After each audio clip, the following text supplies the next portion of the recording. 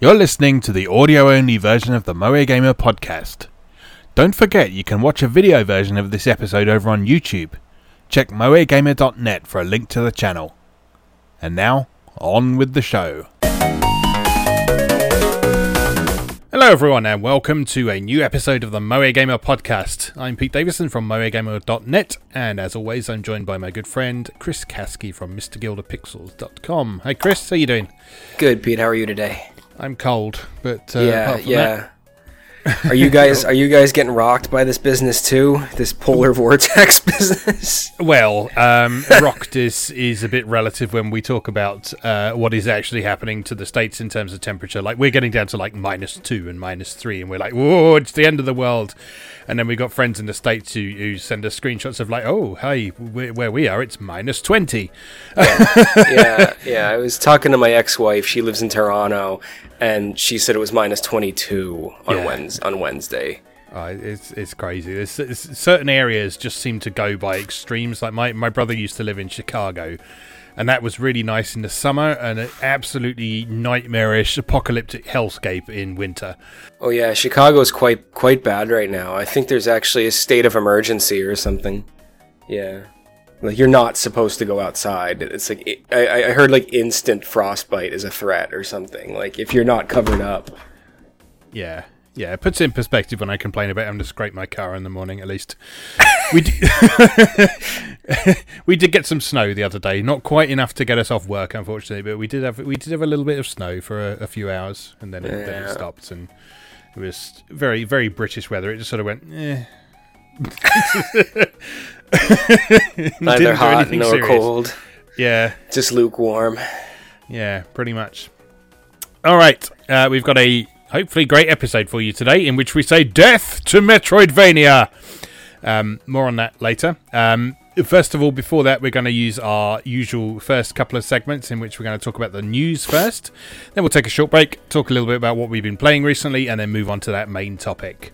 So, consider that a teaser.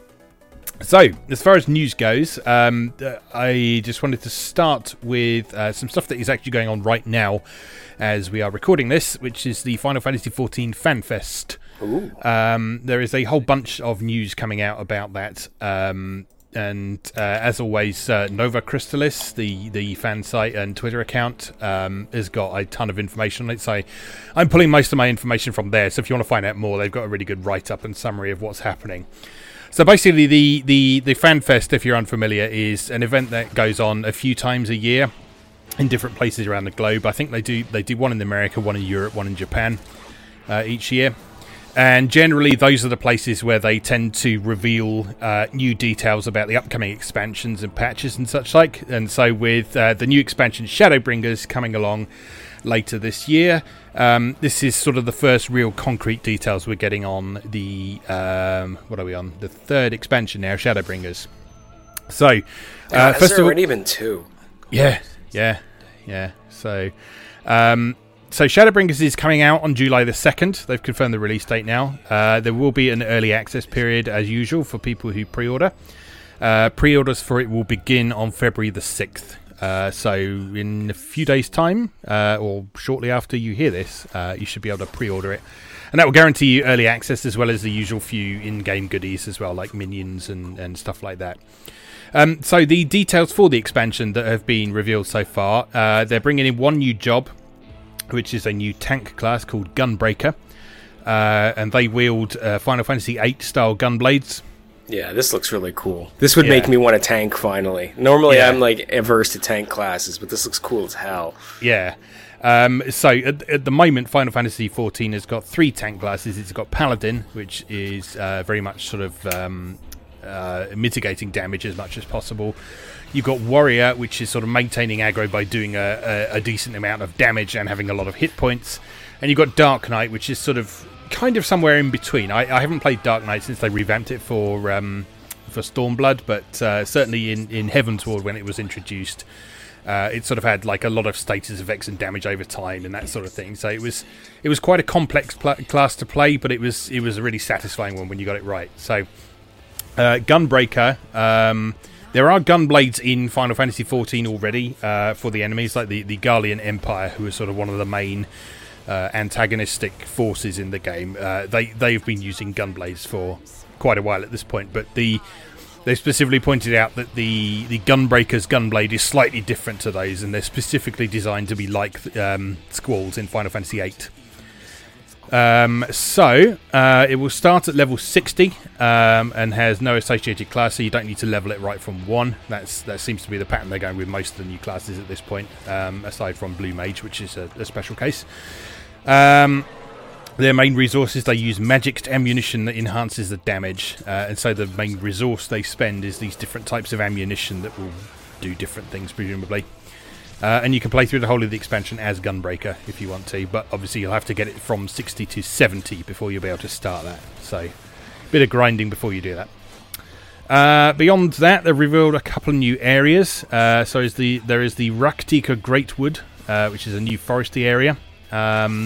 Unlike the previous foresty areas around Gridania, which was in the original Realm Reborn, you can fly in this one, and you fly under the tree canopy. It's like a really huge forest that the actual canopy of the trees is so high up you can actually fly underneath it.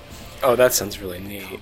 And then there's Ilmeg, which is the Realm of Pixies, which is a very sort of fantasy-themed area. Kind of looks like it's taken a bit of sort of almost Tolkien ideas from it, looking at sort of the sort of houses for the pixies that are built into the sides of hills and stuff like that, and lots of arches and curved lines and that sort of thing, so that looks really cool.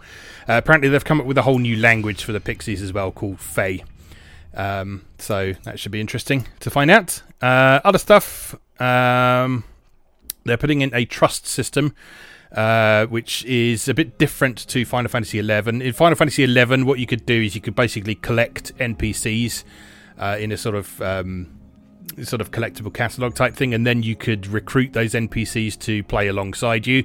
It was basically a means of allowing people to still play the game while the player count was sort of dwindling off and tailing off, because they've finished doing sort of active updates to Final Fantasy XI now, but people still obviously want to play the content. So by having computer controlled characters in there through this trust system, it allows people to do that. In 14, the trust system is mainly geared at the story dungeons for the new expansion, and so you'll be able to party with characters like Thancred and Ishtola and Minfilia to challenge the Shadowbringers story dungeons, which is one interesting possible solution to the issue that Final Fantasy XIV story dungeons have always had, which is people want to rush through them, they want to skip the cutscenes, all that sort of thing. So if you do it with the actual characters of the game rather than other players, then you don't have to worry about that because you're just fighting alongside them. So as long as they get the AI right, that should be pretty cool. Can we please port this back to the entire game to the very beginning so I can go and enjoy Final Fantasy XIV's story like it's a single-player game? Because I desire this greatly. They're experimenting with a few things. There's already a system in place called Squadrons, where you can sort of level up a bunch of recruitable characters. These are just sort of random NPCs rather than story NPCs, and you can already run some dungeons with them. Not all of them, I don't think, but some dungeons you can certainly run with them. But I have a feeling you actually have to get to at least level 50 before you can start doing that, I think. I haven't looked into it for a while, but yeah, it would be good if they brought this back throughout the rest of the game, and perhaps they will. So if this ends up working well for Shadowbringers, they may well bring it back through the rest of the game. Alongside that, another interesting bit of news is they're adding a New Game Plus mode. Which is not something I've seen an MMO do before. But what this means is that you can replay the whole main story, all your job quests, all of the you'd call them post-game quests in a normal RPG, but sort of after the conclusion of the base game story in the various expansions. So you'll be able to take your current level, your current gear, and go back and replay all this stuff and basically wipe the floor with everything. So that should be quite fun. Which in theory means that if you've forgotten how the story goes, you can go back to the beginning with your super buff item level 380 character or whatever, and just play through and enjoy the story. But you will have to have done it once already to enjoy that, if you see what I mean. A couple of other bits of news. They are finally adding Viera as a playable race, which has been requested for a long time. Teased in the last a couple of raids in which Fran from Final Fantasy 12 put in an appearance in cutscenes. I just watched the video. I got goosebumps. Yeah. I am pro Vieira. Yeah. So to say the least. So the Vieira, their starting gear is basically Fran's outfit, and then from there, presumably they'll have all the different types of gear available to them. But yeah, their starting outfit is just Fran's gear. So you if you want to run around the whole game dressed as Fran, you'll be able to use the glamour system to do that. Also, the next 24-player raid is going to be Nier themed. You still there? I am. Was that just stunned silence?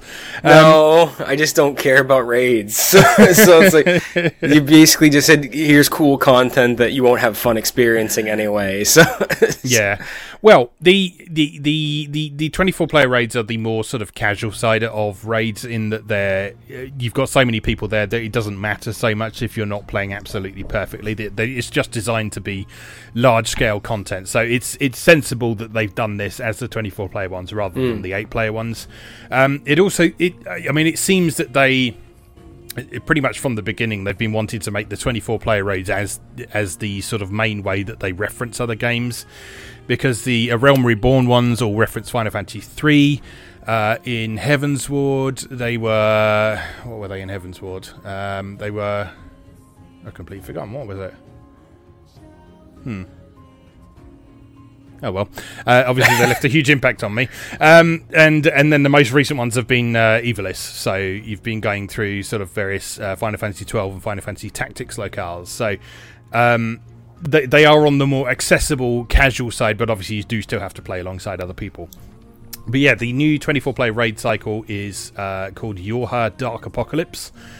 It's being handled by Yosuke Saito and Yoko Taro, both of who are sort of key players in both Nier and Dragon Quest X. They've both worked on, or I think Saito's worked on Dragon Quest X and so on.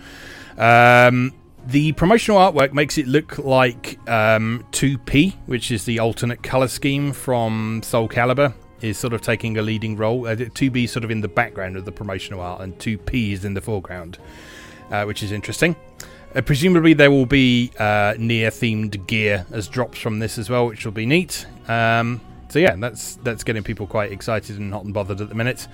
And I think that's pretty much it at the time of recording. As I say, as we're recording this, the FanFest and the various conferences are still going on. So do check on novacrystallis.com for the very latest. They've got all the trailers and screenshots and stuff there. So that's a great place to find out a bit more. But yeah, don't know if all this is enough to tempt me back at the moment. But it's certainly sounding very interesting. Again, they're getting a bit experimental and trying some new things, which is good, rather than settling into a rhythm of doing the same thing each time, which has always been a real strength of Yoshida and his team. But yeah, looking quite exciting for now. And even if I don't play it myself, I'll probably get to experience it vicariously via my wife, who is still playing very actively. So, all right, enough of that. What have you got on the docket for us today?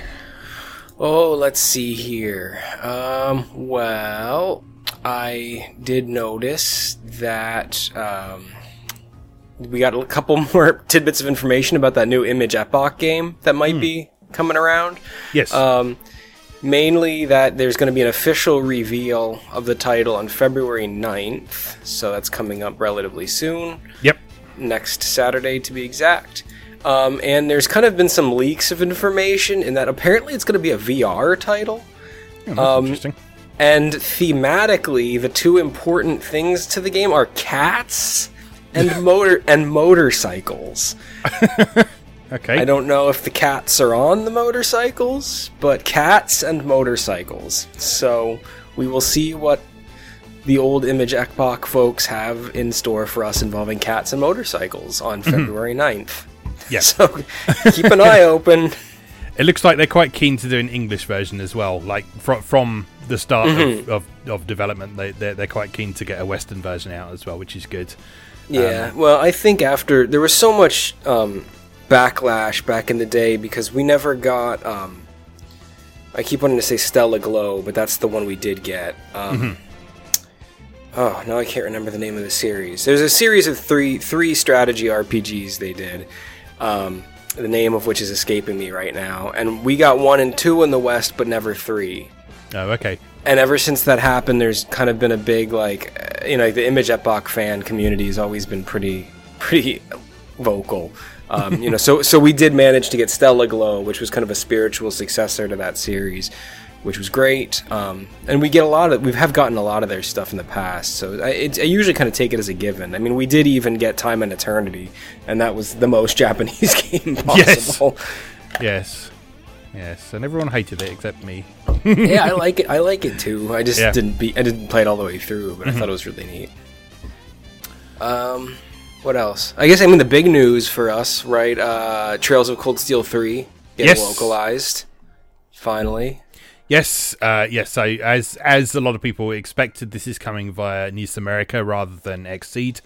However, they did reveal at what was it, PAX South, the most recent one, I think. I think so. They did a big panel there to discuss this and sort of lay a few concerns to rest. So they've brought on board a bunch of people from who are formerly from Xseed to help with the translation.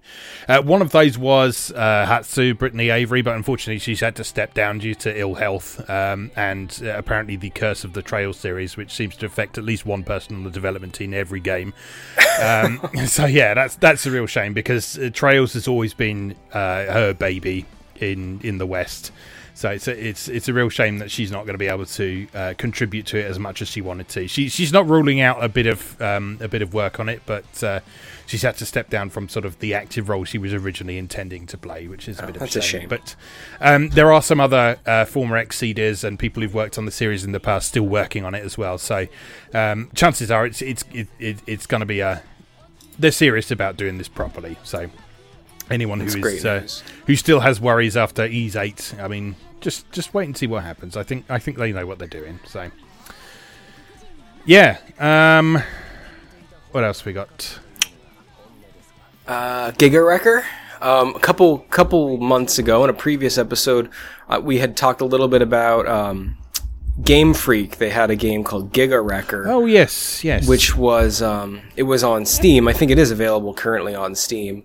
And they have now announced Giga Wrecker Alt, which is for consoles. So PS4, Xbox One, and Switch are getting this new fully enhanced version of Giga Wrecker, which is once again by Game Freak, which are the Pokemon people. But this is a title they've developed kind of outside of Nintendo, outside of Pokemon, and it's just a really interesting looking side scroller with a lot of exploration and physics heavy gameplay, where you can kind of just destroy the entire environment and let it tumble around you. Looks like a lot of fun. It looks like Rising Star is going to be involved, and Limited Run has already been signed on to do a physical pressing of the PS4 and Switch versions. Mm-hmm. So this is definitely one to keep an eye out for. I really like Game Freak as a developer, and that's not just coming from a position as a Pokemon fan, but like their earlier stuff is really cool too. Shockman, or what was the name? Pulseman? They made a game for the Mega Drive. It was an incredible side scroller, and it never came west, but it was really, really good. They had a really interesting game on the Super Nintendo as well, which was a side scroller, but it also had like turn-based combat. Okay. I'm having trouble thinking of names of games today for some reason. But Game Freak has a really interesting history of really unique games with interesting mechanical wrinkles. There's more to them than just Pokemon. So I'm really, really keen to get my hands on this. I'll definitely be ponying up for that physical copy on the Switch for sure. Yeah. Yeah, cool. Sounds good. And yeah, I bet they're eager for the opportunity to spread their wings a bit as well. Yeah. Okay, other stuff. We got Idea Factory International has announced that Moe Chronicle Hyper, which is the revamped version of Moe Chronicle, that they were porting to Switch, that is coming west in spring of this year. It's going to be digital only, which is a bit of a shame, but it is coming west to Switch, which is nice. Not a huge amount to say about that, but yeah, it's just good news that they sort of did that before anyone asked for it, really, which is nice. I haven't actually played the Vita version yet, but I know a lot of people who really enjoyed that, so it'll be good to sort of broaden the audience for that a bit without having to import it from PlayAsia or somewhere. Actually having an official Western version will be good. I was just saying, I'm not necessarily convinced that a physical version might not happen eventually. A lot of these limited press houses end up signing on with these people after the digital version's been around for a while. So yeah, and I mean, Idea Factory is sort of very open to the idea of collaborating with other people, because they did that recent port of Fairy Fencer F to Switch in collaboration with Ghostlight. Again, that didn't have a physical release, but yeah, there's nothing ruling out that possibility of them working with other people, and so that would be good to see in the future. But for now, the plan is to release it digitally in spring 2019. So, other news: Nintendo announced that they are completely scrapping what they've done on Metroid Prime 4, starting again and getting Retro Studios involved this time. So, this was pretty significant, really, because it's a sign that Nintendo really wants to get this right. And I mean, one might question why they didn't bring on Retro Studios in the first place if they wanted to make sure of that, but I don't know. It's difficult to wonder what the exact situation with that would be, but presumably what was already in the pipeline wasn't good enough, or what they expected, or something like that. So it's pretty significant for a whole game to be restarted after it's been worked on and teased several times. So yeah, that obviously means it's going to be a bit later than it was originally expected, but I think that was always going to be one of those games that was going to be it'll be out when it's done sort of situation. So yeah, well, as the great Miyamoto said, a delayed game is only delayed for a little while, but a bad game is bad forever. So yes, absolutely. So in the meantime, people are hoping that there's going to be a Metroid Prime collection for Switch. So no news one way or the other on that at the moment. But yeah, they'd be crazy not to. They would be absolutely crazy not to, because they know there's demand for it. People will buy it, and yeah, the Switch is certainly would. A good platform for it as well. So other Nintendo news, they've said that they've given a really vague teaser of an announcement, which is that they're announcing something that's going to make a lot of people very happy, apparently. Yeah, I saw that. and suited for the online multiplayer, I think they mentioned too. Yes. It's going to be network suitable, or whatever, however they phrased that. Yeah. So, I mean, there's a whole lot of conjecture going around about that. I mean, they make a lot of people very happy. Everyone is, of course, jumping straight to Mother 3. But that doesn't really fit with the online thing as well. So the other possibility there is something like F-Zero. That's where my brain went immediately. Because everyone's been clamoring for a new F-Zero forever, and what would suit network play better than a great racer? Yeah. So we don't know what's going to happen with that yet, but they have teased that. So that obviously they've whipped everyone up into a frenzy over that. But it'll be a while before we find out what is going on there. Okay, anything else you want to bring up? Just that, we talked about Dragon Marked for Death last week, on our last episode. Currently available digitally. It's getting some really good press. Apparently it's quite good. And we do now have a release date locked down for the physical copy, which, as we talked about in the previous episode, the digital version, you have to make a choice and buy one of two packages that includes 2 of the 4 characters, and then make a choice to buy the other characters as DLC. Yes. If you're patient and you wait for the physical version, which is more money, obviously, but it is all 4 characters as well as a season pass for all the DLC, as has been kind of a popular method on the Switch lately, and that's coming March 26th. Yes. In the West. Yes, and it says that's for North America and Europe. Yep. So last time I checked, there was no means of pre-ordering the European version yet, but hopefully that will come along soon. Who is it that's publishing it? It's Nighthawk, I think, isn't it? Yes, it's the same people who did Azure Striker Gunvolt. Yeah. So I mean that didn't have any problems with getting distributed in Europe. So yeah, hopefully that will show up in a week or two. So, anything else? I don't think so. You had posted something about Outrun, the Sega Ages. Oh yes. I can't remember why I posted that. Let me just have a look. Well, Outrun is available on the Switch now. Yeah, Outrun is available now. I think, this was an interview posted by a site called Gear Nuke. Oh yes, I remember what it was now. Yeah, this interview by this site Gear Nuke, who I've not heard of before, but they posted quite a good interview with Yosuke Okunari, and the probably the most interesting thing to come out of it was the fact that they were interested in localizing titles that haven't previously been translated. Oh, so that's quite exciting. So Okunari cites the example of Monster World 4 for the Sega Vintage Collection 3, which hadn't previously been released outside of Japan. And his quote was, "This title ended up with translation quality which wouldn't have been possible to have back in 1994 when this game first released. In the future, we may try localizing titles which had never been translated if we can draw a reaction." So, consider a reaction drawn. Yeah, so if you want something, make sure you say so, basically, because that could give us all sorts of interesting stuff coming west for the first time. These Sega Ages ports are pretty cool from what I've seen. I picked up the Thunder Force 4 one recently, which is a reasonably straightforward port of Thunder Force 4 from the Mega Drive, but I mean it works really nicely on Switch. It plays well.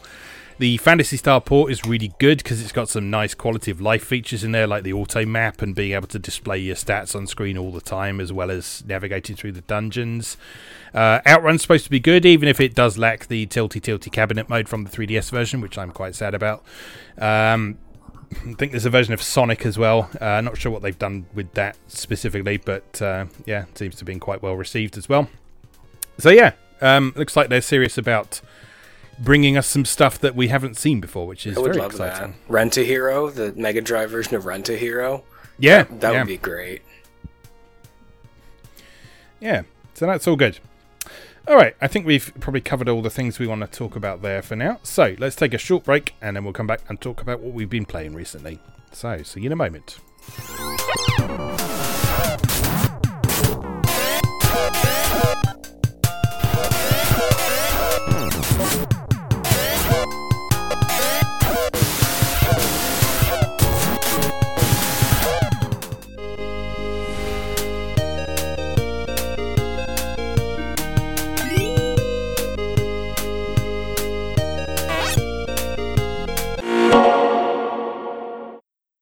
Welcome back. For our second segment, we'd like to talk about what we've been playing recently. So, what have you been playing recently, Chris? It's going to be a short one for me. I haven't really been playing anything new that I haven't already talked about. Just still diving deep into Fist of the North Star, Lost Paradise, and I've been kind of... a new season started on Diablo 3, so I've been playing a lot of Diablo 3 again. Yep. But the first new thing that I haven't really talked about on the cast yet is Gunhouse for the Vita.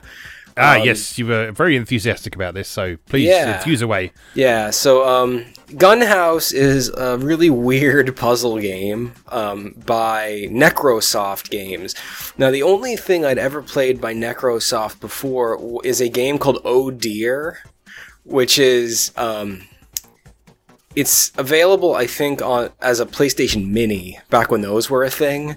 I don't even think you can get it anymore. Maybe it's available on cell phone. But Oh Dear was essentially a riff on like the classic like 16-bit driving games like Outrun and stuff like that. Oh yeah, I remember that. I remember hating it as well. Yeah, and you're in a station wagon, and the whole idea is just like you have to get to Grandma's house, and there's just deer in the road, and like hitting the deer adds to your time or whatever. And it was noteworthy because they got the composer for Streets of Rage 3. Yeah. Who is not the guy who did Streets of Rage 1 and 2. But he's a different composer. But it was noteworthy because they got kind of this classic 16-bit composer guy to do original music for it. And so there was a kind of a big hullabaloo about it. And they're kind of an interesting developer because all their stuff kind of is just irreverent. It has kind of an interesting visual feel. From a design standpoint, they really favor this kind of muted color palette. So all their games have kind of a very distinct and like instantly identifiable look. So Gunhouse is kind of their take on a classic drop puzzle game. It is available on mobile phone, which I think is where it started initially. You can get it on the Vita, PS4, and the Switch. I have it on the Vita because I ended up getting the physical version from Limited Run a while ago. So the basic idea behind it is it's a hybrid of certain tower defense mechanics with a drop puzzle game. So the puzzle section is on the right side of the screen. There's a kind of a physics wrinkle to it in that the blocks always are filling the screen. So you can't lose. It's not like a block puzzler like Tetris where you lose if the screen fills. The actual puzzle is always full, and when you match blocks and make them go away, it just fills again. It drops from the top. Right. So sort of Bejeweled style. Yeah. So what you have to do is Puzzle Fighter 2 Turbo style. The idea is to match blocks up in blocks of 4, 6, 8, whatever even number, and then if you do that, they'll combine into one large block. Then what happens is you either swipe that block to the left if you can, or the right if you can. If you swap that block to the left, that block becomes a gun, a turret on the left side of your house. If you swipe that block to the right, it becomes a special move that you can deploy. And the game works in cycles. So you get, I believe it's 20 seconds to work on the puzzle, and then your house closes up, and then there's a wave of enemies. And then you have to fire the guns and deploy the special moves that you've saved up by making the puzzle blocks match to destroy the bad guys that are trying to attack the house. So you go back and forth between doing this. The larger the blocks you make, the better the guns you make. If you make one gun, and then if you can keep making blocks of the same color, you can hammer more ammo into that gun during that round, making that gun more effective for the next wave of enemies. Yeah. Then at the top of the screen, there's a section that shows what type of color they'd like you to match for an immediate bonus. So you can do whatever you want, but if you match the one they're specifically asking for, that gun will be twice as powerful as if you were doing just whatever you wanted. Yeah. There's a little bit of a storefront. Enemies drop money, so you can buy new guns, you can upgrade your guns, upgrade your health and shields. And it basically just goes on infinitely. Like, you can just keep playing, and it just keeps generating new levels, new waves for you. And all the guns are like goofy. So, like, one gun shoots like carrots, and one gun shoots like skulls that like bite the bad guys and explode. And they all have radically different effects. So, like, one gun shoots boomerangs. The gun that shoots skulls that I just mentioned, it does damage, but in a delayed fashion. So, like, the skulls that shoot out of the gun don't actually do damage until they explode. So the skulls shoot out, chomp onto the enemies to slow them down for a little bit, and then explode. So it's all about experimenting with, like, the different effects of the different guns, and kind of seeing what method works right for you. And, you know, there's also objectives that the game will throw at you that you can try to complete for bonus money for the shop, and trophies if you're playing on a platform with achievements or whatever. So it'll be like, use the dragon gun to kill 5 enemies in 1 round or something. And you can also try to aim to satisfy these objectives to help you progress with money in the shop faster. I love this game, like obsessively. I pretty much just play it before work every morning for like 15 minutes, but it's just super addictive. It's just really cool. It's a good puzzler. It really is. The music is really catchy. The designs are just so different because, once again, Necrosoft has a really kind of different approach to character design and color palette. So it doesn't really look like anything I've ever played before, which is part of the reason I'm enjoying it so much. Yeah. Yeah, it's just great. It's a really cool fusion of 2 interesting genres, and it plays well. classic, easy to pick up, hard to master gameplay, which is usually the most addictive formula. Yeah, definitely. This was the one I thought it was. This is the one with this sort of, it's almost like a sort of pastel-y colour scheme, isn't it? So it gives it a very distinctive look to it. Yeah. But it's it looks really nice. And that just sounds like a really weird combination of mechanics that works really nicely. So I'll have to have a look at that. It's caught my eye a couple of times. I think the logo looks like something else that I like. Okay. But I can't remember what it is. So it's caught my eye for that reason a few times, and I've seen the graphics and I thought, oh, that looks cool. It would be perfect to have on the Switch. It really would. Yeah, absolutely. So I'll have to check that out. Is that all you've been playing recently then, aside from Diablo and what was the other one? Well, Fist of the North Star for sure. Fist of the North Star, that's it, yeah. Which has been fun because I've gotten to the point now where I have access to the hostess and club management minigame. Ah, yes. Me being a Yakuza the true novice. Yakuza game starts here. Yeah, exactly. Like I said in the prior episode, I've never really gotten into a Yakuza game before, so I've never experienced like the hostess managing minigame.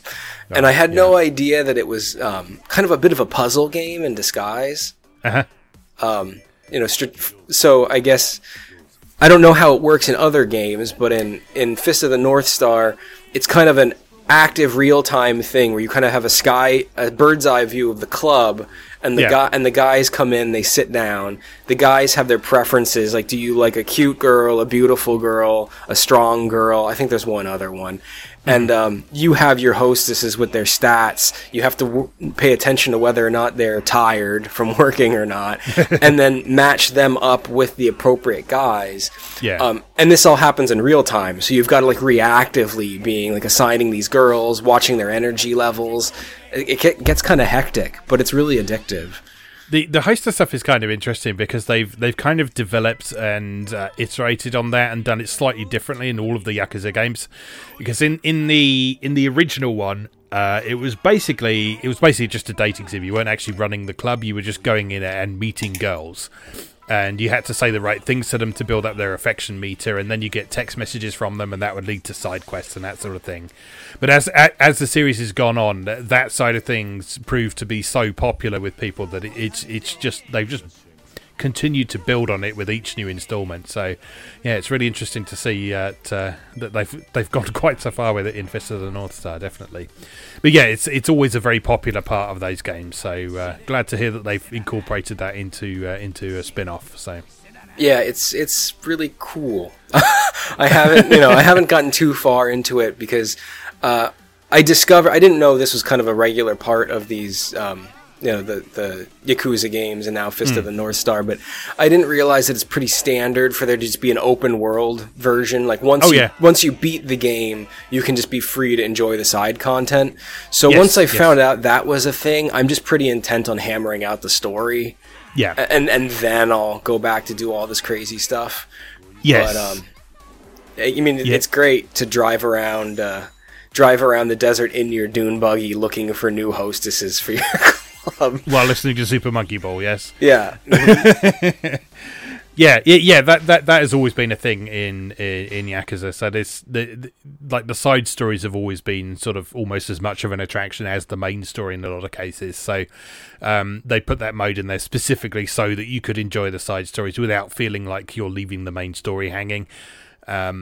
And there's always so much to do that isn't necessarily sort of side quests even. Like Yakuza 3 had an incredibly in-depth Mahjong simulation in there that a lot of people spent a lot of time on, if you ever understand Mahjong, which I do not. I have friends who do, and they keep promising that they're going to show me how to play, but I'm terrified of it. Yeah, I was going to say, it's a terrifying game. I do not understand it in the slightest. Yakuza 3 actually has some quite good documentation on it that explains it, but I read all of that, and I was still like, I still have no idea how to play this game. Oh, yes. So I will revisit those games at some point. I have most of them on my shelf at this point. So I'm waiting to see those PS4 remakes of the later ones to come out. Yeah. Because Yakuza 5, I think, didn't get a physical release. here or in America, I don't think. So I'm Yeah, quite I keen don't to think have so. a copy of that in particular, because I've got all the other ones on either PS3, PS2, or PS4 at the moment. So Yakuza 5 is the only one I don't actually have a disc copy of. So I really want the one that's sent in ancient Japan. That's the one. Oh, yes. That's the one I want the most. yeah, well, I mean, you never know these days. I mean, that was always the one game that people thought, oh no, we'll never get that one. But I think these days we're a lot more likely to actually see that over here, especially because Sega seems pretty switched on to the fact that there is a significant Western fan base for Yakuza now. So Oh yeah. yeah, so they not would be even a foolish question. not to do that at this point. So we'll just have to wait and see, I guess. All right. So what have I been playing? I've been playing three things mainly. I will start with Ace Combat 7 Yes. because I've now finished that, or finished the campaign anyway. There's plenty more you can go back and unlock, and there's a multiplayer mode that I don't have PS Plus at the moment, so I can't try that out. But yeah, so it's very much an Ace Combat game, which everyone is very happy about, because the last one to release, Ace Combat Assault Horizon, people complained that it didn't feel enough like Ace Combat. So they're very much back on form, both from a sort of mechanical and narrative perspective. So it's set back in the land of Strange Real, which, as you said to me off mic a while back, is surprising that land is still standing at all with the number of wars it's been through by this point. It really is. Constant conflict. Yeah, so at the time of Ace Combat 7 so far, it's been hit by an asteroid. There's a country that blew itself up with nuclear bombs, so they didn't have to deal with anyone else anymore. There have been several wars, including mega weapons designed to shoot down asteroids and satellites. There's a satellite nearly fell on a city. It's just ridiculous. And Ace Combat 7 thoroughly embraces all of that ridiculousness. Because it's the first one for quite a long time, it's quite interesting to see how the kind of in-game technology is advanced. Because Ace Combat 7 is very much a story about modern war, and about how technology and automation and stuff can be very dangerous. The cool thing about the Ace Combat series is it's never been a sort of gung ho macho military action thing. It's always been a very sort of thoughtful story about war. Yeah, it's a very Japanese approach, really. I think Yeah. Metal Gear is the same way. There's Yeah, no narrative in Metal Gear that's like, war is awesome, be out Yeah. there, do war. It's always like, you're doing war to end all wars because war is terrible. Yeah, absolutely. So yeah, Ace Combat has always been, yes, you get to fly these awesome planes, but you are flying those awesome planes because you already have access to those awesome planes, and someone has something that's maybe slightly better and a bit more dangerous than what you've got. So you should probably go and deal with that before they do anything unpleasant with it. So yeah, Ace Combat 7. There's a lot of stuff to do with like automated production and drones and stuff. So like in an early mission, you encounter this flying thing, and the first time it comes up, the music goes all scary, and there's like sort of choirs singing in Latin in the background, and the only thing it says on your head-up display for it is just unknown, and it's terrifying. But it turns out it's this drone, which is this sort of an experimental thing at that point. And as the story advances, you start seeing more and more of these things. And there's this giant airborne carrier thing that shoots out drones and has lasers on it, and this massive electromagnetic shield. And yeah, it's insane. It's fantastic. And there's a brilliant sequence towards the end of the game where part of what is going on in the background is. So sort of you're flying a mission, and as you're flying that mission, you start seeing little glitches in your plane's head-up display and stuff. And by the end of the mission, you're like, all radio transmissions and electronic devices have just been completely corrupted, because while you were flying this mission, it turns out that both sides in the conflict were trying to shoot down each other's satellites, and succeeded. But they blew up the satellites in such a way that all the debris promptly went and took out most of the communication system for the whole planet, which plunged the whole planet into sort of communication darkness. So you have a really interesting few missions where you're just there with your squadron, and your commanding officer is just like, well, shit, I have no idea what we're doing right now because I can't talk to anyone. And so you have to, you've got these few missions, which is like, well, we should probably try and get here because there's other people we know there. And you get there and it's complete anarchy, and there's people blowing each other up. And Yeah, so the the sort of final conflict in that is sort of complete chaos around the world brought about by all this technology and stuff, and it's just a really cool story that is very modern, very it's topical without being preachy about it, which I think is really important, and it just really gets you thinking about sort of modern conflict and modern war and so on.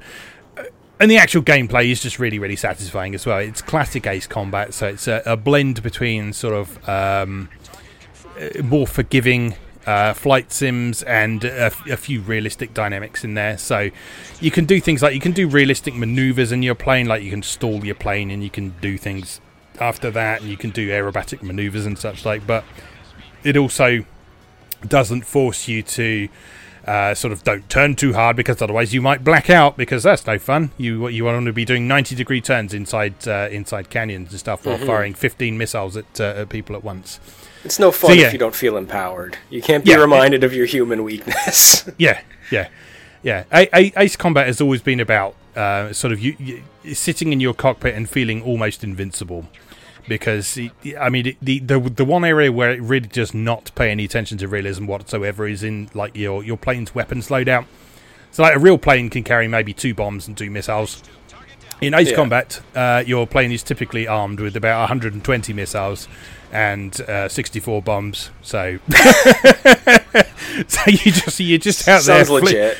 Yeah, you're just out there flinging missiles at all and sundry, and just it's just so satisfying. And yeah, there's also a VR mode in there as well, which I've given a try. It's exclusive to PlayStation VR at the moment, so obviously there's no VR on Xbox, but it's exclusive to PSVR for a year, I think. So next year, PC players will be able to play it on Vive and Oculus as well. But at the moment, it's just PSVR.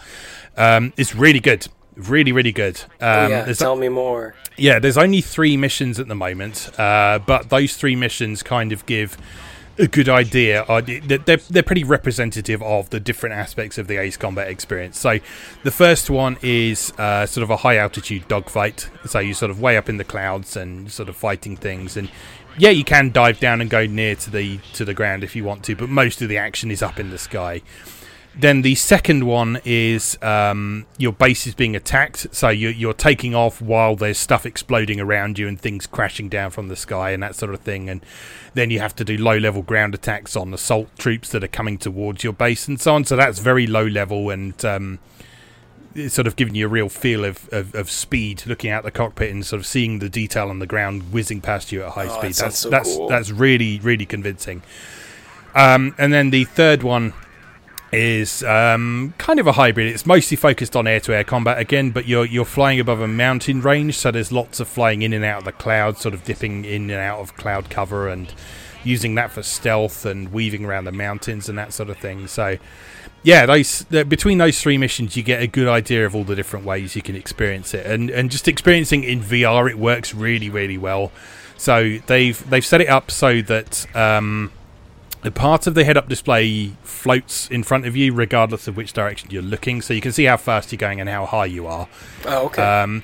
But then the rest of it is projected where it would be in the real aircraft, so things like the pitch ladder showing whether you're pointing up and down and that sort of thing, and the compass, those are actually on the aircraft's head-up display rather than mounted on your helmet. The radar screen isn't floating in the corner of the screen like it is in the regular game. It's actually where it would be in the real aircraft.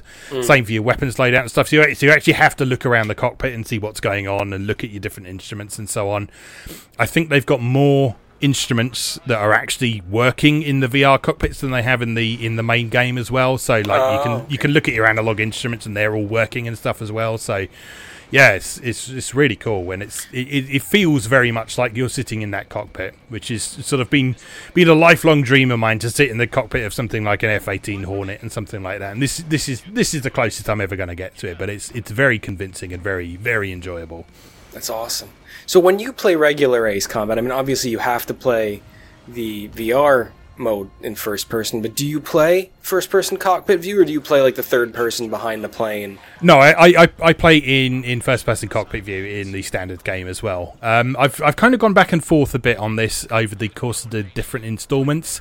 So I think Ace Combat 4 and 5 on PS2, there's a first person mode that doesn't have the cockpit there, so it's just your head up display and the view outside. Mm-hmm. And on the PS2 games, because of the resolution, it was a bit easier to play that way. But because we've got such high resolution on the PS4, you can very practically play with the cockpit in front of you now.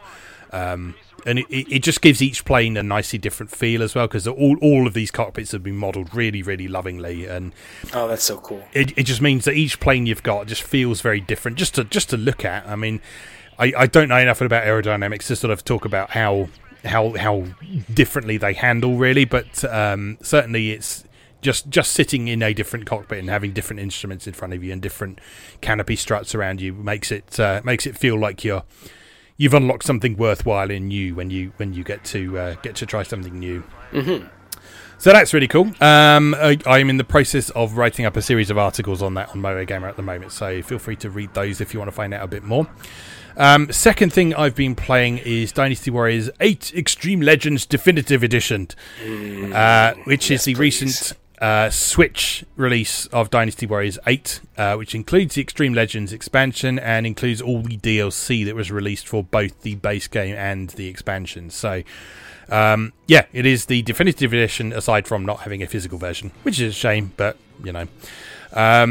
it's also an old game, so I understand. It's really fun, really, really super fun. Having a lot of enjoyable times with it. It's very interesting to compare and contrast with Warriors of Orochi, which I'm playing for my video series at the minute. So, Warriors of Orochi is a fairly bare bones, no frills experience, whereas Dynasty Warriors 8 is very much sort of in the Hyrule Warriors mold, in that there is so much content there. It will take you ages to get through it. Currently, I'm just playing the story mode. I think the meat of the game for a lot of people is in this mode called Ambition mode.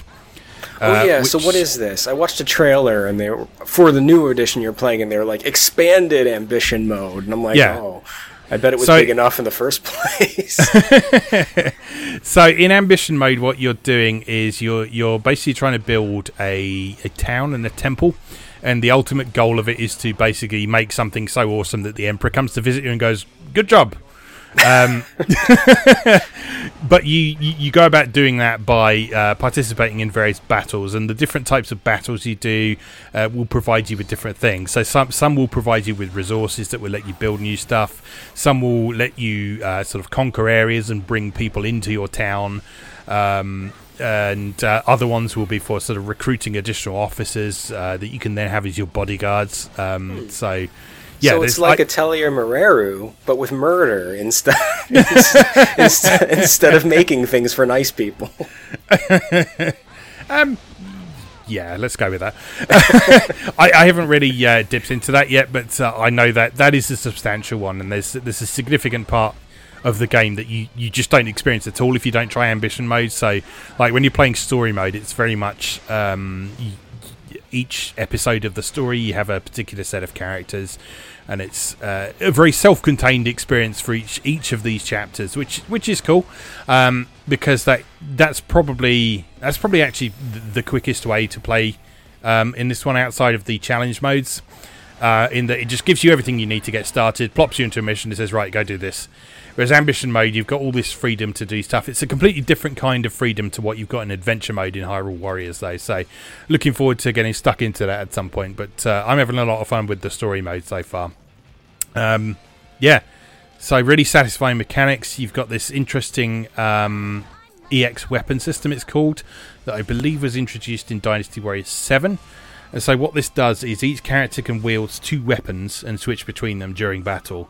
They have one weapon from the selection that is called their EX weapon, which is generally their iconic weapon from the series. So, for example, Sun Shang has the wheel blades that she always uses. Mm-hmm. That's her EX weapon. But at the same time, she can also wield any other weapon if you want her to as well. Each of the weapons has one of three elements. They are man, heaven, or earth elements, and those are weak or strong against various things in a triangular arrangement. When you meet an officer who has a weapon that is weak against yours, you get a weak point gauge, a bit like you do in Hyrule Warriors. So you batter that down, and then you do a big special attack on them when that's depleted. When there's ones that are strong against yours, there's certain skills you can only unlock by defeating enemies that have a weapon that is stronger against yours. So there's kind of incentive to experiment and challenge yourself a bit around the place as well. So yeah, a ton to it. Lots of characters to unlock and level. The presentation's really nice. The story scenes look really cool. There's a lot of good humour in it as well, which is something I think the Warrior series is kind of started to latch onto as it's progressed through. I think it has to. Yeah, it's been retelling the same story so much over and over for like the past 20 years that it's like they've really got to like explore not taking it seriously in order to have fun with it in new ways, because it's the same story. Every Dynasty Warriors is the same story. They've been telling the same battles. You know, you can only take down the Yellow Turban Rebellion so many times before they need to throw some other wrinkles in there, right? And I think a little bit of self-referential humor is probably the best way to do that. Yeah. And they handle it quite nicely. So it's not as if it's sort of taking the piss out of what is going on. The sort of overarching story is still handled on like the overview map, and it's saying, oh, so and so did this, so and so betrayed this person, and so on. But then the humor and stuff tends to come at the personal level. So in these sort of pre-battle cutscenes, you'll get the various officers interacting with one another, and so like the example I gave you the other day was one of the characters showed up to a stealth mission with massive bells on his trousers, for example, and there's like this whole exchange with them while they're hiding in a bush. It's like, did you have to come out here with those bells on your trousers? It's ridiculous. And they end up arguing so loudly that they alert the whole base they're supposed to be attacking, and that sort of thing. So yeah, so a lot of fun there. Again, I'm writing a series of articles about that as I explore the various elements of that over on Moe Gamer. So again, check into that as I proceed through that. Oh, I did want to say, just back to Ace Combat for a moment as well. I'm going to try and check out the whole series because I've now got all of them except the PSP games, I think. So how many of them were there on the PSP? There were two, I think. There's one that's definitely in Strange Reel, and I think there's one that isn't. Okay. So this one. Assault Horizon was alright. Assault Horizon was actually my first Ace Combat game, and it made me want to play the other one. So Assault Horizon has its values, as I will talk about when we revisit that at some point in the future. Finally then, the other thing I've been playing is 428 Shibuya Scramble, which is going to be the next cover game feature on moegamer.net. So this is a visual novel by Spike Chunsoft. This was originally released in, I think, 2008 on Wii, and it was then ported to a couple of other systems, and it came west for the first time last year, I think. Either last year or the year before. I think it was last year. And yeah, it's a super cool game in that it's a visual novel that makes use of still photographs and live action video rather than hand-drawn artwork. And its main gimmick is that there are 5 parallel storylines going on between these different characters. So there's an overarching plot where they all sort of cross over and various things happen. But each of these characters also has their own narrative path to follow as well. And each one has a very different character to it as well. So, for example, there's one of the characters is a cop. So his story is very much a sort of hard-boiled cop drama. There is a character who is stuck in a cat mascot costume that is very sort of slapstick humour. There's a guy who's in charge of a pharmaceutical can't speak today, drugs company. And his is very sort of psychological horror. There is a newspaper reporter who is sort of covering most of the events that are happening to the other characters from the outside.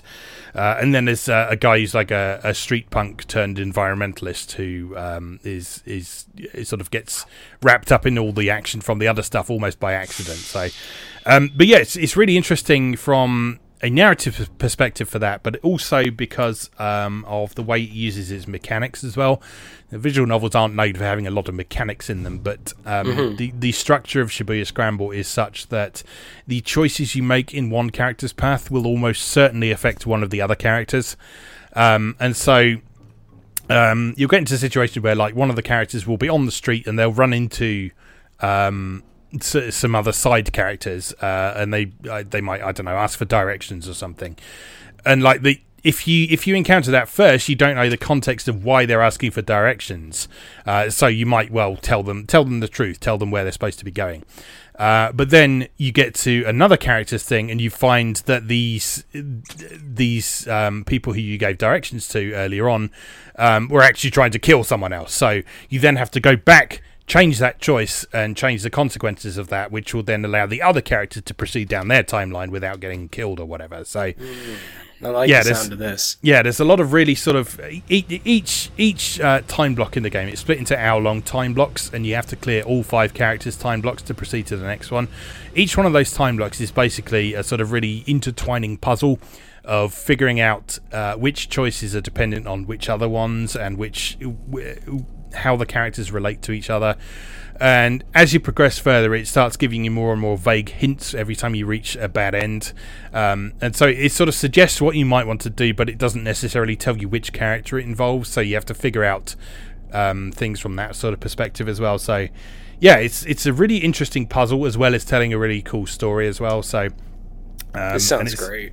Yeah, so it's a very well-known title in Spike Chunsoft's back catalogue as well.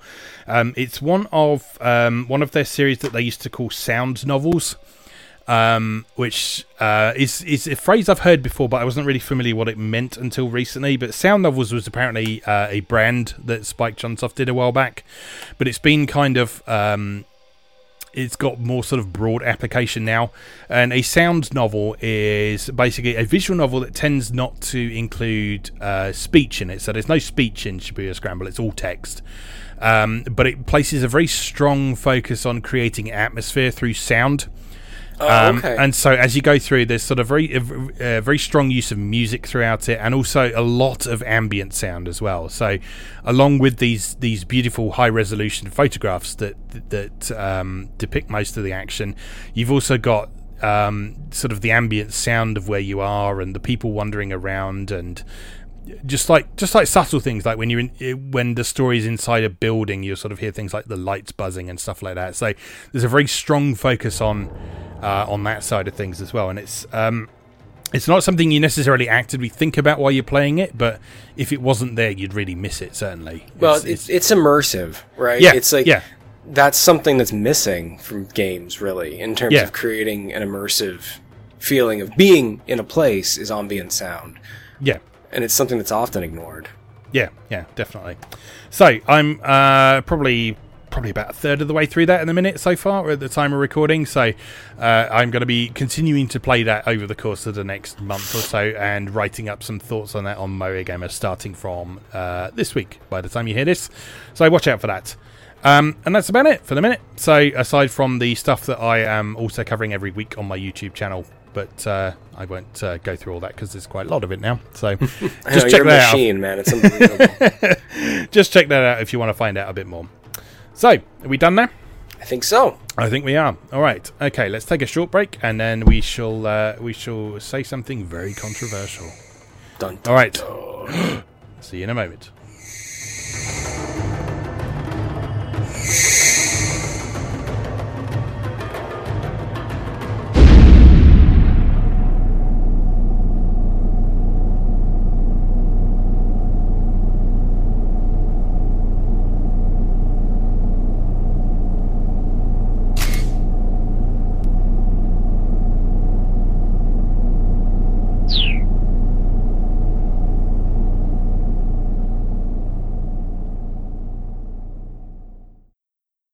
Welcome back. Now, it's time for our main discussion of the episodes, and our talking point for today is Death to Metroidvania. Kill it. Kill it. Now, so, we would like to clarify at this point that we are not saying we would like to kill the genre of games that people tend to refer to as Metroidvania. No, However, I like them. Yes. Very much. Yes, we both like them very much. However, we would like to very much dispatch with the term Metroidvania. Now, I know you feel particularly strongly about this, Chris, so why don't you launch into why this bothers you? Okay, yes. This is something that I spend way too much time thinking about. I mentioned it once or twice on previous episodes, but my background in terms of education is actually in basically media criticism. So I have a master's degree in popular culture studies, which is directed toward kind of understanding popular culture artifacts. So things like movies, television, music, comic books, basically everything that's not considered quote unquote fine art. Yes. And learning about them and building kind of ways we can think about these things as cultural artifacts and understand that as people, even though these things aren't typically considered fine art, they're a very important part of our cultural history because what we consume for entertainment defines us as people. So my specific field of expertise in the field of popular culture study is genre study, which is kind of understanding basically the way we name, categorize, define, and compartmentalize the different types of media we consume. My specific field of study when I was working on my master's degree was in film, and so I did a lot of my study looking at kind of the superhero film genre specifically and how it had evolved through the ages and the years, and how do we define a superhero movie? What are the things we're looking for? So when I think about gaming, my head often goes into this space because it's something I've spent so much time of my life looking at and understanding. So I tend to get really, really agitated when I don't like some of the terminology that we use to describe certain genres. And the one that pisses me off the most is Metroidvania. The reason Metroidvania is something I don't like is that in genre studies, what we want to do is when we name a genre or we come up with a title for a category of something, we want that title or that label to communicate basic information about that thing almost instantly. Yeah. And we don't want that label to require a person who comes across it to have a very fine degree of internal knowledge about that thing already. We want it to serve as kind of an entry point. So I take a lot of issue with using the term Metroidvania as a genre label because it requires the person who comes across that term to A, have a very open mind because it sounds stupid. B, it requires them to understand a great deal about Castlevania, a great deal about Metroid, and to understand what Castlevania and Metroid mean, to understand that not all Castlevanias are necessarily open-ended, and to understand that we're only talking about the Castlevanias that are open-ended and Metroid, and to understand that the game we're talking about has qualities of both some Castlevanias and Metroid. Take all that information, pack that up, and then use that information to think about this new game they're talking about. Yeah. Now, in the gaming community, we tend to really, really enjoy labels like that because it takes a lot of knowledge in a very concise way, gives it to us, and we recognize it because we know what Castlevania is, we know what Metroid is. But really, not everyone does. Not every game where you're going to come across in your lifetime has played Castlevania or Metroid extensively. Yeah. So the example I give, which kind of I take things out of gaming, right? Because as gamers, we're a very insular community, and we have our own vocabulary, and we have this assumed knowledge, right? Part of my biggest gripe that I just described with Metroidvania is it's exclusionary because there's a lot of assumed knowledge there. And someone who doesn't have that knowledge can gain no real insight from a game from the label Metroidvania. So the example I always give to people is if you look at films, right? We don't name genres of film based on noteworthy entries in that genre. Yeah. It would be backwards. So I really like Western films. I like to write about them. I like to examine and talk about them. We call Western films because they are a type of movie set in the American Wild West. Yeah. That's the label we've come up with. We don't call them, what did I write down? Great train robbery stagecoaches. Yeah. Like, I'm not going to a great train robbery stagecoach film festival. Yeah. Like, you see how silly that sounds almost instantly.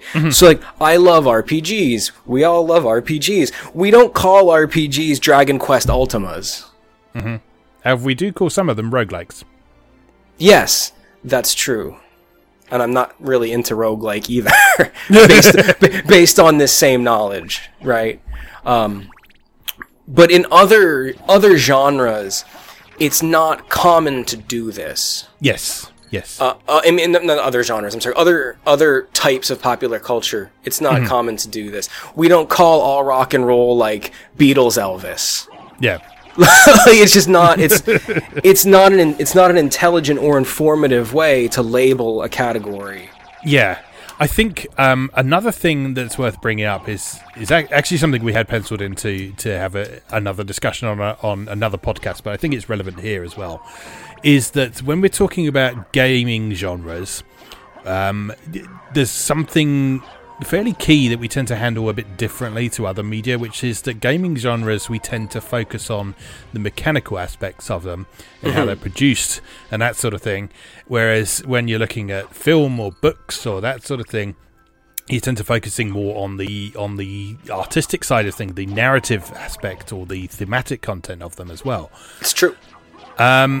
I mean, you can, to a certain extent, sort of combine the two a bit in gaming. So, for example, when people were talking about Red Dead Redemption 2, they would describe it as a Western game, but they'd also describe it as an open-world game or a Rockstar game or something like that.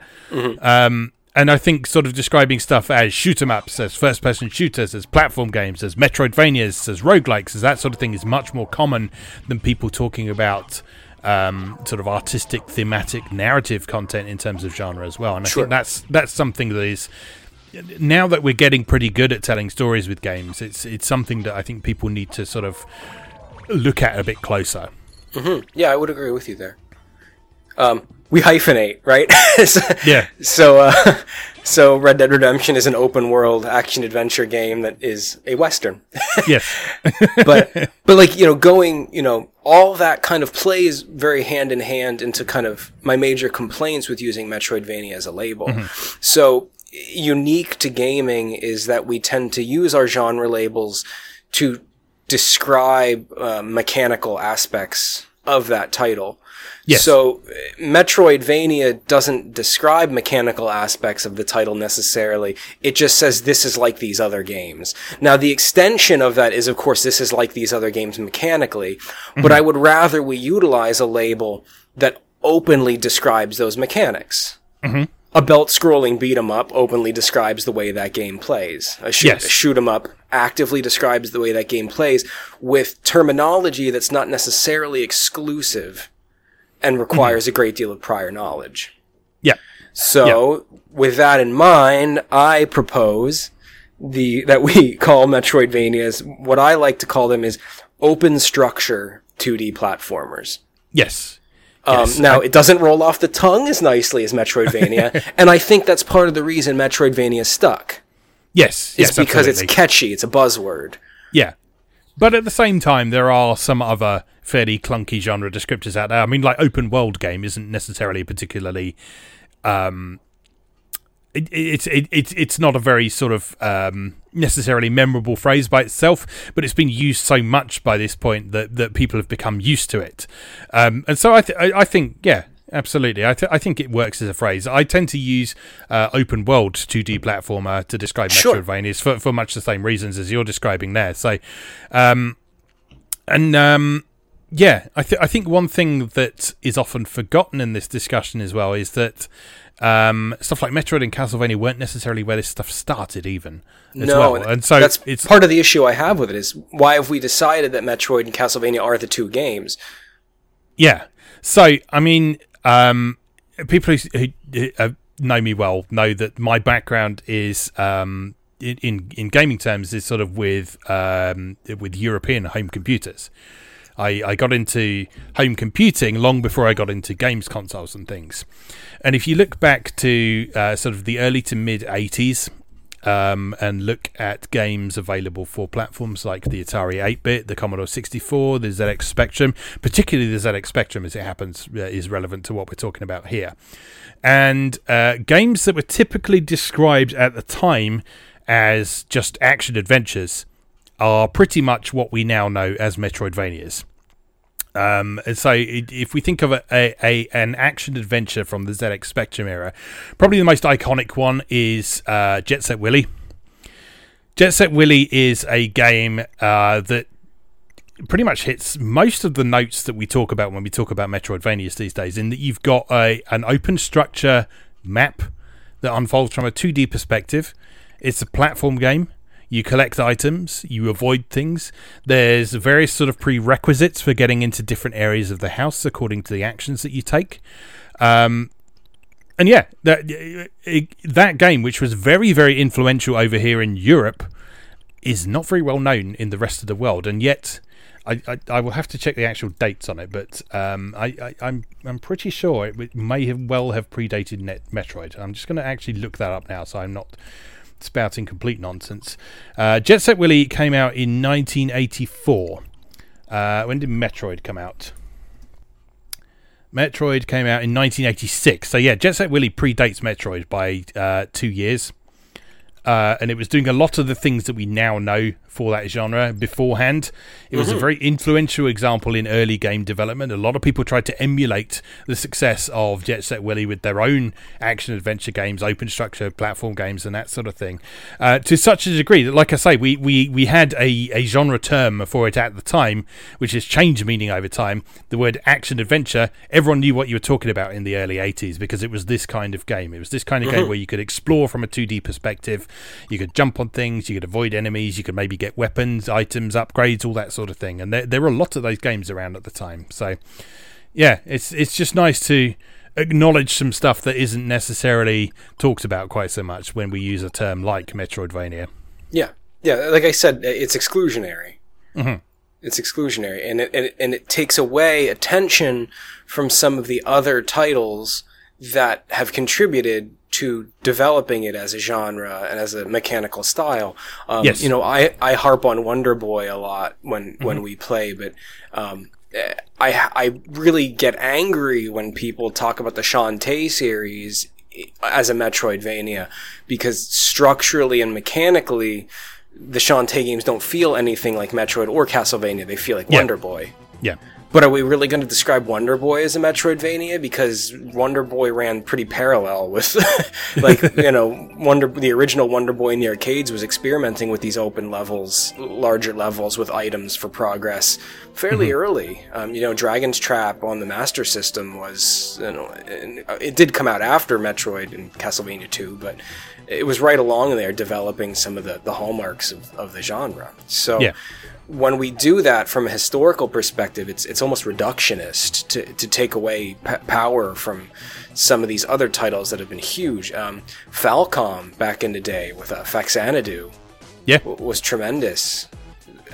Clunky and extremely difficult, but also an example of this kind of game with a huge, ambitious, open structure. Well, I mean, there's even like a case for citing stuff like Zelda 2 as well, isn't there? Like Zelda 2 has got very much this sort of element going on as well with exploring 2D levels, and I know it's got the 2D overworld map as well, but you spend a significant proportion of time in Zelda 2 doing platforming and making sure you have the right items to get past certain areas and all that sort of thing as well. So, but no one ever describes these as Zelda-likes. Well, yeah, that's one of the points I wanted to make too. Really, what we talk about in these games is a game that transcribes the mechanics of Zelda to a 2D platformer. Yes. If you boil down the mechanical hooks that you define a quote-unquote Metroidvania with, it's basically a game that has transcribed Zelda to a 2D side-scroller. Think about all the things that define Zelda, the original Zelda to you.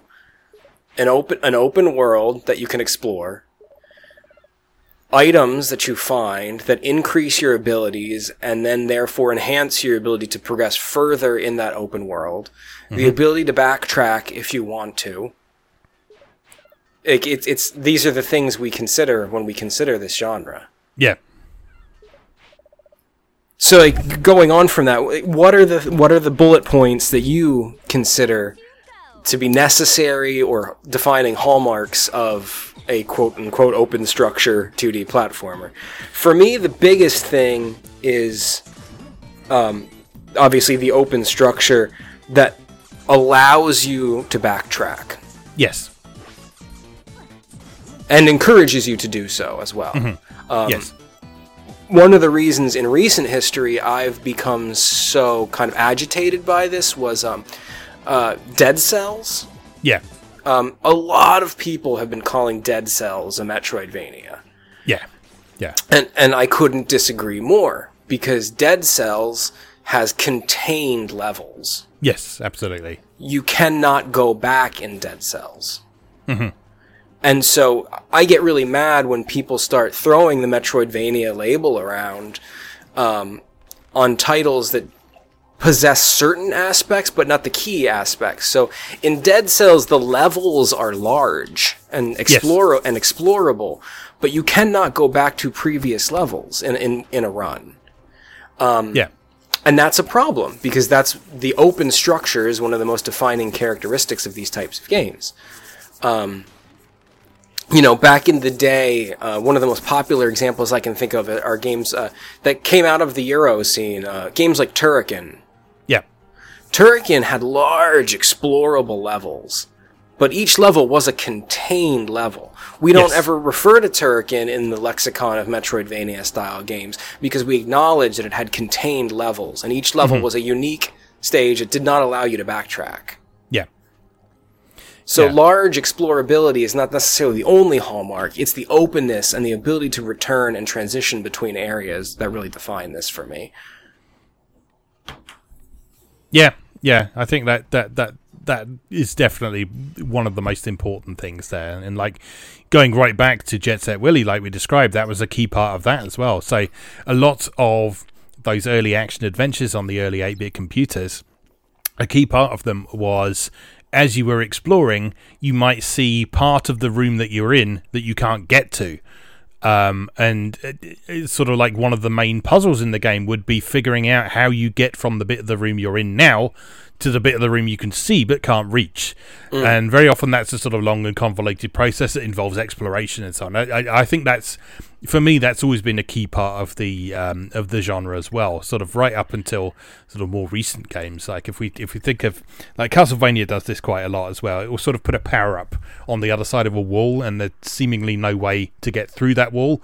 You have to find a long way around it and that sort of thing. So yeah, that's quite an important part of it. A lot of people cite sort of the necessity for areas to be gated off by items as an important part of this type of genre. I don't necessarily think that's an essential part of it, but I think that is one way that these games can provide a bit of structure to the experience. So it's not necessarily something that is absolutely 100% needed, but it helps direct people through the experience a bit more. I mean, if you provide someone with a completely open world and tell them to just figure it out for yourself, a lot of people are going to get daunted and frustrated because they don't know where to go or where they're supposed to go or what the right order to do things in. It may be that there isn't a right order to do things in, but yeah, when you have like the structure like something like Symphony of the Night does, where as you go through you're gradually defeating bosses, unlocking new abilities and that sort of thing, that works for me, but I wouldn't say it's necessarily essential to the experience. Yeah, and for me, all that kind of ties into it's like part and parcel of something that is essential to the experience to me, which is some form of character progression. Yes. Now, it doesn't necessarily have to be like in Symphony of the Night, we had RPG character progression, experience, levels, stats. That's not necessarily what I'm talking about, but some type of character progression. It could be in the form of items. It could be in the form of abilities. It could be in the form of simply power, like gating areas off because the enemies are too strong here. Yes. And you have to come back when you're more powerful later. But I do think some kind of gating that's tied to character progression is really important to this genre. Because I don't think... I've had this argument with friends many times before in regards to open world games, is that you don't really want a truly open world game. No. You don't want a game where you can just go anywhere, do anything at any time, because that's called real life and it's not satisfying. Like, the games are inherently satisfying because they provide you a structure to perform within. Yes. So by having some kind of gating tied to character progression, it's what keeps these games interesting and intriguing from a mechanical perspective, because it sets goals for you. Yeah. And I think that's essential. But what's not essential is the form it takes. Yes.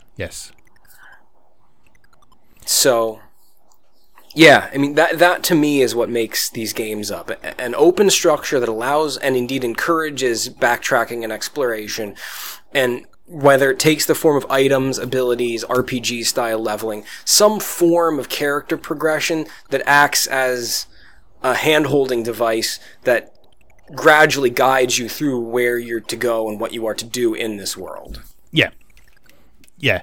I think the Shantae games are actually quite a good example of this. Yeah, they're one of the best. Because you've got sort of two real means of progression in Shantae. One of which is technically optional. So in Shantae, the optional one is... In fact, there's 3 in the original game if we're being picky. So, in the original Shantae, the Game Boy Color version, you've got heart containers. So you can gain power by finding heart containers.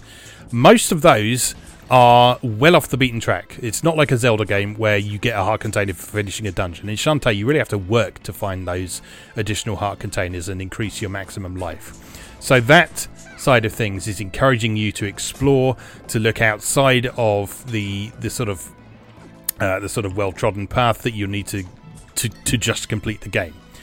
The second thing Shantae has got is the abilities that you do unlock by completing the dungeons, which is the various transformations and dances, and those are the means that things are actually physically gated to you. So you need the elephant to smash blocks, you need the harpy to fly over certain things, and so on. And then also in Shantae, you've got smaller things like the warp squids that you find in there, which allow you to quickly travel back and forth. Again, they're not essential to the experience, but they do provide incentive to explore places you might not go normally, and they help you to get around a bit more easily, which in turn gives you the incentive to sort of go a bit further afield, because you know you'll always be able to get back safely. So yeah, Shantae is a really good example over the years, particularly the first 3 games. Half Genie Hero Half Genie Hero played with its structure a bit more and it sort of took quite a different structure to the other games as well. It's still got a sense of character progression, but because of the different design of the game's overall structure, it feels slightly different. And I almost wouldn't necessarily describe that in the same genre as what we're talking about here, really, just because of the way that is split into more discrete levels. They're levels that you can revisit, certainly, but not in the same interconnected way as we're describing with Pirate's Curse, Risky's Revenge, and the original one. So I do consider Pirate's Curse part of this, though, because Pirate's Curse is self-contained levels. Yes, but you can always return to them. So yes. Like it's not relevant to me that the world necessarily be designed as one cohesive world. But the openness of that structure to be able to return to those stages is important to me. Yes. But Half Genie Heroes levels didn't feel like open structure. They were more just like levels. Like there wasn't as much exploration to be had. Yeah, well, Half Genie Heroes levels were very much, you start at the left, make your way to the right. I mean, yes, it was a very indirect route in a lot of cases, but it was very much a case of you go through the first area of this level, then the second area of this level, then the third area of this level, then you fight a boss. Whereas if we look at something like Pirate's Curse, that is very much more exploration based. It wasn't a sort of linear progression through a series of sub-stages. It was exploring the different routes you could take, finding things that you maybe needed to come back later for with different items and abilities and that sort of thing. So yeah, that's the key distinction there, I think. Yeah, I mean, not to discount Half Genie Hero. It's a fantastic game. Oh, no, it's a wonderful game. But it's structurally not part of this over we're looking at here. Yes. And intentionally so. They made it clear that they were not trying to make that kind of game this time. Mm-hmm. So yeah, I mean, that's all I really had about this. I wish we as a community could move towards using labels for genres, not just this one, but other genres too, that provide information about the mechanical structures of the game in the description, instead of simply referencing other titles and requiring that prior knowledge. I would rather the labels we use be more informative. Yes. No, I think that makes a lot of sense, and I'd agree with that entirely. I think there's a lot of work that people who want to comment on games, whether it's as professional critics or just people who are blogging about them or just chatting about them on Twitter, I think we're at a stage now with gaming where we need to expand our vocabulary a bit, and we need to be able to talk about things without just saying, "Oh, this is like so and so." We need to get better at describing things. We need to get better at talking about genre.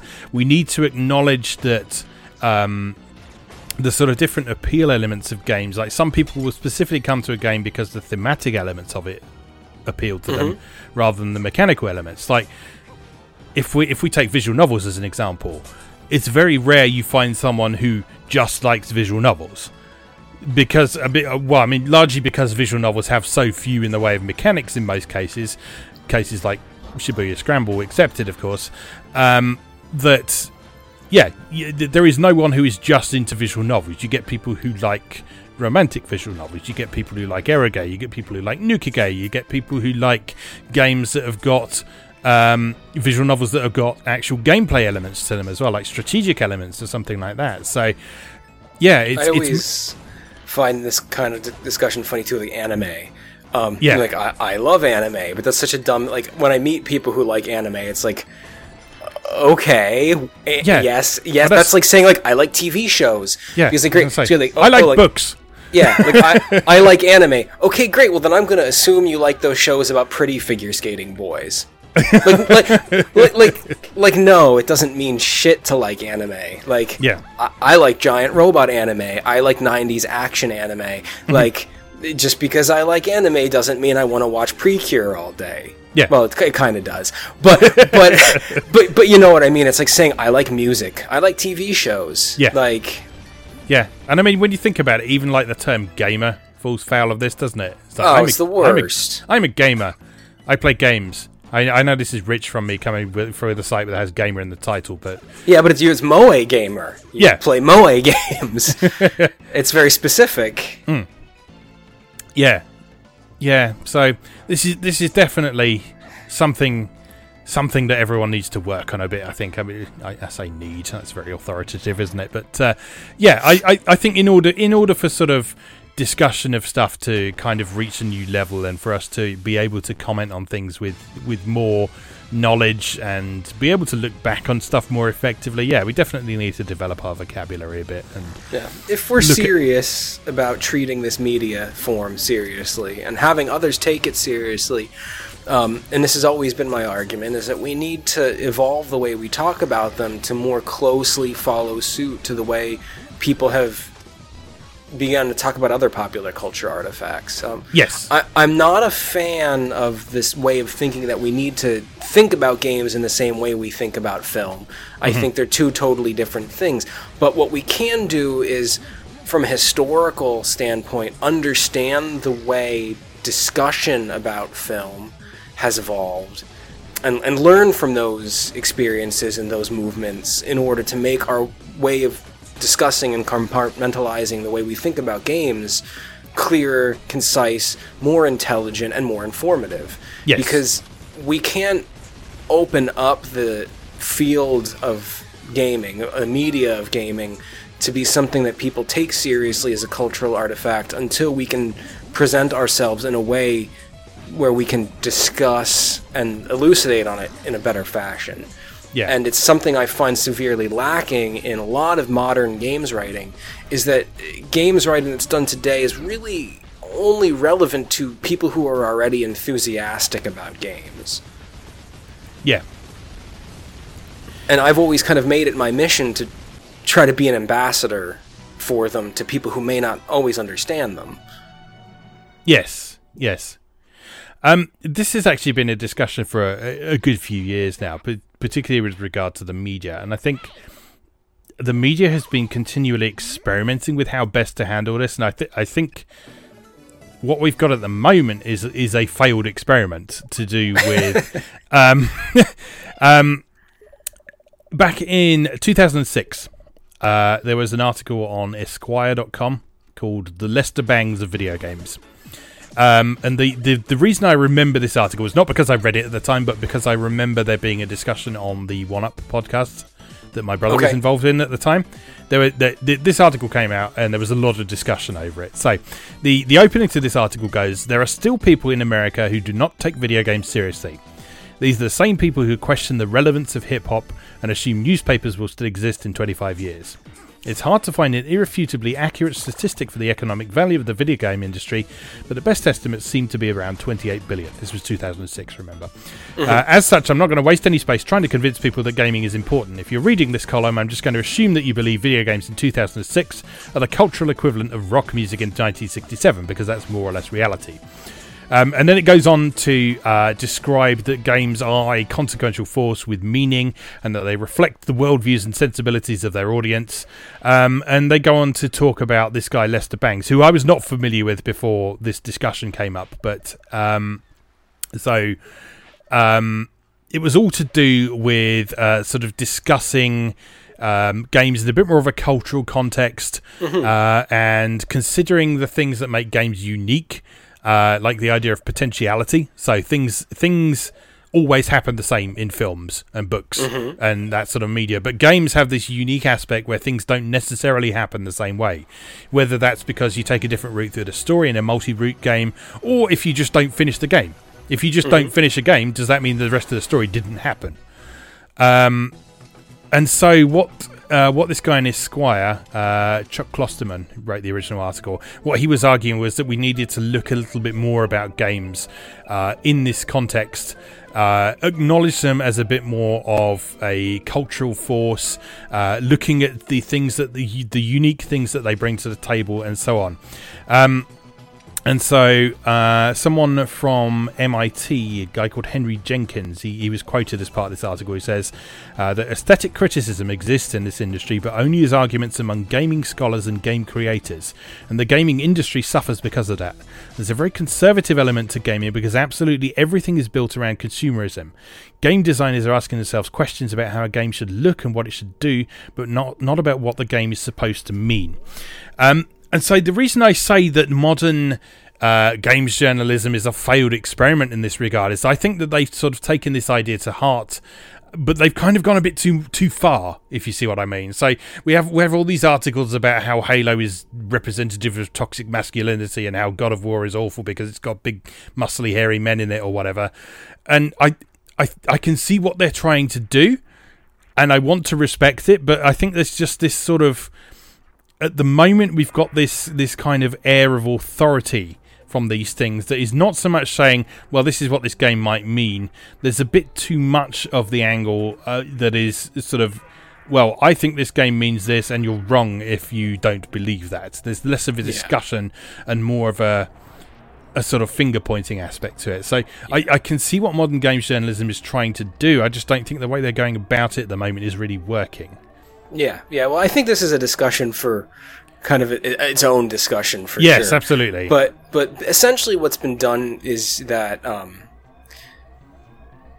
what's been done now with the way we talk about games is kind of an example of what I was just saying I would hope we don't do, which is we've, instead of learning from the way that discussion of film has evolved, what we've really just done is taken the tool set used for discussing film and applied it to games in a way that's not necessarily constructive. Yes. But that's, like I said, that's another hour. That's another, because this is what I studied for many years. So it's kind of a whole nother lecture. Yes. But we can do better. And better doesn't mean outrage and problematizing everything. Yes. But better means taking a more critical eye, better understanding, taking culture and history into account as part of the discussion. Yeah, I think history is a very important one. I think that is very lacking in a lot of modern games writing. It's like not to blow my own trumpet too much, but whenever I write about something, I try to bear in mind the historical perspective of something, including the context in which it came out, what came before it, what the people worked on it did beforehand, and also how this thing looks today. Because I found a lot of games over the last few years that, both from mechanical and narrative and structural perspectives, actually work a lot better today than when they first released, and that sort of thing is always really interesting to me. Mm-hmm. And I think that is one thing that is sort of missed a bit in a lot of modern discussions as well, especially when you look back at games that are sort of commonly regarded as, quote, crap. If you think of something that was reviewed badly back in the day, that as far as like Metacritic or whatever is concerned, that is always crap. People will not necessarily go back to it, except in very specific circumstances like Nier. I was going to say Nier is the primary example, right? Yeah. So Nier, fabulous game, wonderful game, art in gaming, absolutely. If people hadn't bothered to go back and look at that, if people hadn't bothered to sort of take a more modern critical eye to that, rather than just going on, oh, the graphics are drab, it's not very fun, from the original reviews, then yeah, we would have missed out on a real cultural phenomenon there. One of the greatest games ever made. Yeah. Like Nier is like top 5 of all time for me. Yeah, definitely. It's one of the greatest games ever made. Yes. And I've nearly got my wife playing it, so keep saying positive things. Just with the announcement of this new raid for Final Fantasy XIV, I've nearly got her playing Nier. So fingers crossed. Do you really need to be there to wipe your wife's tears away when she starts playing Nier? I'm going to say we both spend most of our time being sad enough already. I don't know if I need to encourage that, but anyway, yes. So I think we've come to some good conclusions there, which is basically do better. Everyone. Yeah. Do better. Start calling Metroidvanias open structure or open world platformers. Even though I'll never do it, because Metroidvania is just a word that's in my head. So do as I say, not as I do. Classic dad quote. Yeah. But I'll try to do better to use it less frequently in the future. Yeah. Well, I think the broader discussion there is an important one as well. Just think about the way that we're talking about games and how we can make that better and how we can sort of progress beyond what we've got now. Because I feel like we're sort of almost stagnating a bit at the minute, and there's definite steps we can take to sort of improve the way we talk about games and analyse them and criticise them. So, as you say, there's a good hour more that we could go on about that plus. So let's cut that there. Let's hold that discussion there. I think we've covered why we think that Metroidvania needs to die, and well, we hope at least some of you agree. So, as usual, then, would you like to tell people where to find you elsewhere on the internet? Sure. MrGilderPixels.com, as well as on Twitter, Tumblr, and Instagram as Mr. Gilder Pixels. That's MrGilderPixels. I'm going to be posting a piece I'm pretty proud of on Monday, so keep an eye out. Excellent stuff. And as I said at the start, you can find me at moegamer.net, which is where most of my articles go up most weekdays. I've also got videos going up on my YouTube channel that you may well be watching this podcast on. Most of those are linked on moegamer.net as well, so check those out throughout the course of the week. You can also find my Atari-centric videos at atari-a-to-z.wordpress.com. Very soon to be coming to the end of the first cycle around the alphabet of my Atari 8-bit games. That's very exciting. I've actually seen the project through to a sort of conclusion. So What's that like? Yeah, it's exciting. It's very exciting. But yeah, that will be continuing after we get to Z. We'll be going back to A again and starting all over again. So please look forward to that. So, as always, thank you very much for watching and or listening, and we'll see you again next time. Thanks for listening. If you enjoyed this podcast, remember you can watch a video version of it over on YouTube. Be sure to check out moegamer.net for new articles on Japanese and Japanese-inspired video games, new and old, every weekday. Every month, Moe Gamer features an in-depth exploration of an individual game or series as its cover game, so be sure to check the archives to see if your favourite has had a deep dive yet. If you'd like to support the site directly, please consider becoming a patron or buying me a coffee. You can find links to do both over on moegamer.net. Thanks again, and I'll see you next time.